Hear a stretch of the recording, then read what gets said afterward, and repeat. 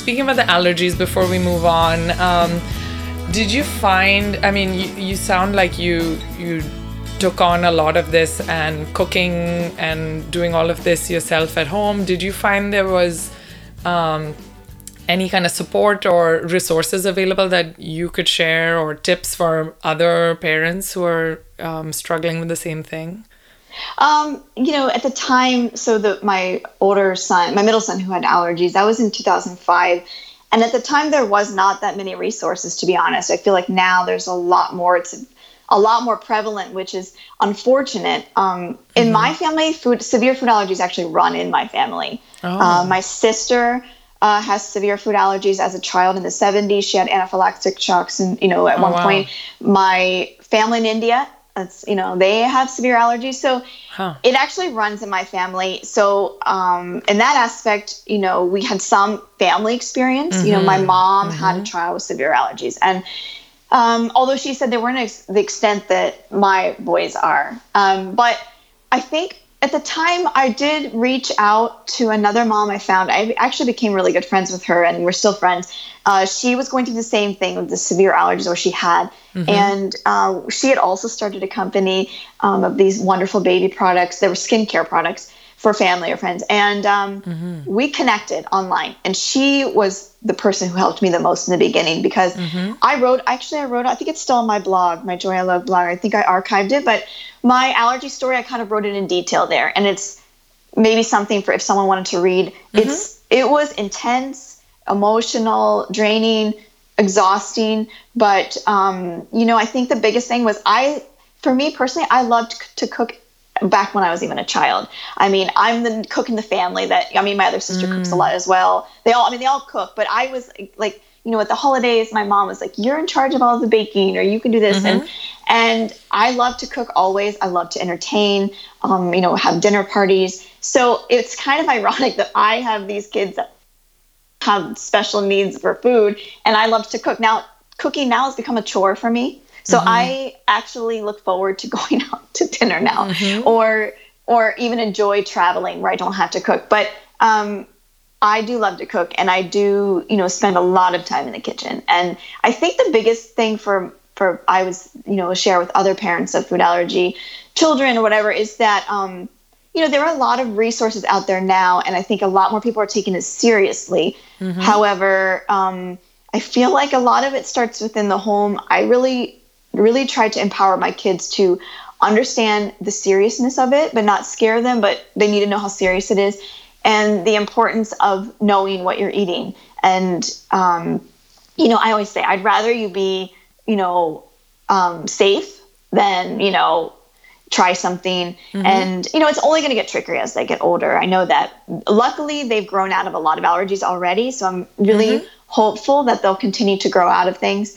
So that's been a great. My other tip is just to find a really good allergist who really has a good understanding. I went through probably 4 allergists before I found someone that was understanding what I was going through. But this again was, 13 years ago, where I had allergists who didn't even believe that the babies could be responding to the breast milk, and or having any reaction. But that's a given. That's a known thing now that your allergens can pass through. So, but yeah, there was, it was, I think just finding a good allergist and a good support, another parent who's going through the same thing.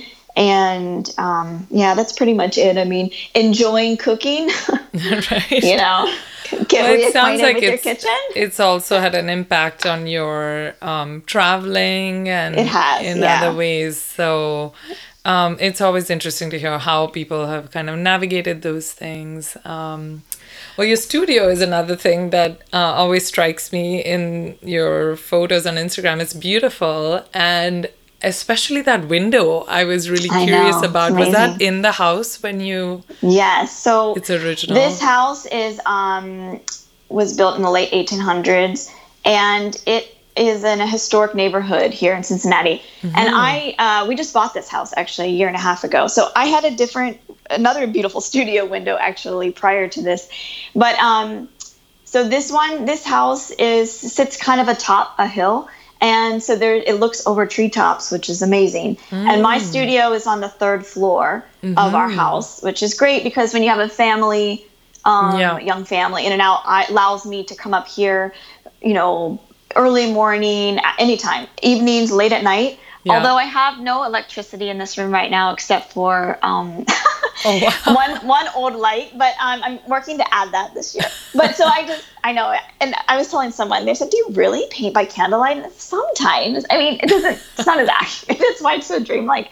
But so I try to get up here as much as I can. It's so beautiful, actually, and I have this big front porch in our house too that I love to sit at and paint, or just do some other inspiration writing. But the house is set in nature, and that was the biggest reason I loved this house when we saw it. It was old and beautiful, but it is this nature setting. And in our previous home, and then when we lived in Chicago, we were more of an urban city setting. So we are only 6 miles from the city center here in Cincinnati, which, it's a Midwest town, so it's very accessible. Right.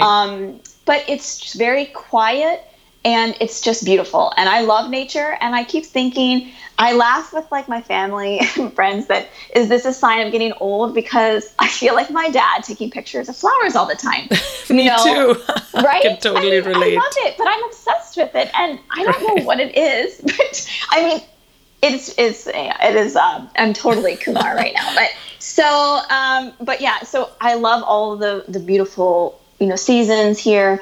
And so I just love nature. I think it's just amazing. And as an artist, it doesn't always come out in my, in what I'm painting, especially because I've been doing so many portraits. But although who knows what that means, right? I mean, that's just probably some psychological thing. But I do love to paint flowers and or paint. The color palette I love is a lot of times drawn from nature, more muted tones and things like that. So. Yeah, I love this setting. It's very peaceful. I painted my whole studio white. The floors, too. I'm actually going to paint the rest of my third floor all white because it's a beautiful, bright space. Yeah. And so is that window the marquee-shaped one in your new house? No, okay. The marquee one was in my old house. That was in my Victorian home that was more towards the city area. Oh, so this one is the one that's the big square that looks over all the fall big leaves. I had posted a picture at the fall and stuff. So I like this view better because my other view was my neighbor's house. I mean, there was some trees, but this one is just very calm and peaceful, like I said. So yes, I'm in a different old house. Lots of old houses. So.